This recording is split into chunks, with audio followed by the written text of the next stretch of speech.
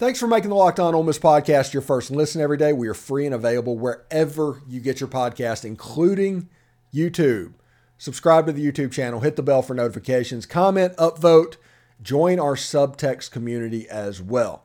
In this What You Talking About Willis segment, we're talking about Mississippi high school talent and how it is changing and why it is changing. And you can look at the fact that the Elite 11 was in Oxford this past weekend. Damon Williams did not get an invite on the field to the finals, but he is on the waiting list for an invite possibly later.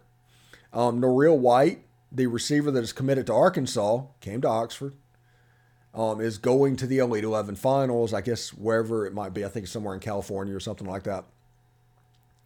But there's also underclassmen, like I think his name's Emil Picarilla, quarterback from 2025. He had a really, he's worth talking about. And a wide receiver, let me bring up this tweet for just a second. Sorry, this is terrible pod. But I want to get the name absolutely correct because it was somebody that Mike Espy brought up to me, honestly. And saying that we should talk about it. His name's Dylan Alfred. He's another underclassman that is being developed in the Mesh Academy. But you're seeing players that are being developed in Mississippi that are coming out at a much higher level. And my example and my main thing that I want to talk about is Aiden Williams. This is the example of that. Aiden came out much more of a polished wide receiver than even A.J. Brown, who came out as a much more, more polished wide receiver than Dante Moncrief. And that is because over the years, they're starting to get coached really hard at an early age. The advent of 7-on-7 teams, the advent of having players that played in the league wanting to give back to Mississippi players are helping the quality of the Mississippi players. Now, if you look at 2019, that's the first time it happened to where so many players were rated highly. It was just something that was the N'Kobe Dean class and the Byron Young class and, Jerry and Ely and players like that. And Mississippi had like 8 or 9 or 10 4-stars. I'm not exactly sure what it is. Don't correct me otherwise. But Ole Miss went to a Sugar Bowl off of that team. They didn't get the top end of that class, and they might not get the top end of this class, but they didn't get the top end of that class. But players like Jerry and Ely, Snoop Connor, even DeAndre Prince, who's on the team now, helped Ole Miss to a Sugar Bowl, which, remember, 10 years ago, that was a holy grail for Ole Miss fans. It was a really, really big deal to go to New Orleans and go to a Sugar Bowl. We've been there like 10 times, but now twice in our lifetime. And those 2 times have been in the last 10 years with this talent boom. When I played high school football, and even when Mike Espy played high school football, who is one of the owners, I guess, of the Mesh Academy down in Jackson, Mississippi was a very wing T heavy state. It was a place where you didn't go to get quarterbacks, place where you didn't go to get skill players other than running backs. I mean, the legend of Marcus Dupree is legendary. Offensive line, defensive line, defenders, that's where you made your money in Mississippi. But since the Mesh Academies got up and running, you started to see skill players be born in the state of Mississippi at a higher and higher rate to where, honestly, some of the players in Mississippi are as well coached as some of the players in Texas. Which, for somebody that worked at Rivals for 10 years, that absolutely blows my mind. Because we had this theory for the longest time.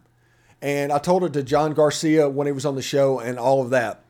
But you would take a 3-star player or a 4-star player out of the state of Mississippi over a 4-star player out of Texas. Why? Because that 4-star player in Texas has been coached so hard. He's so close to his ceiling to where everything that could be gotten out of his talent is close to be gotten out. There's not a lot of work for a college coach to build on him and develop him. In Mississippi, it was almost like a blank canvas. It was almost all athletic ability, all upside when you sign that player. So if you signed a 4-star out of Mississippi, he had a chance to be really special, like Chris Jones level special. But if you sign that same player at Texas, you might get him to college and he's just a dude.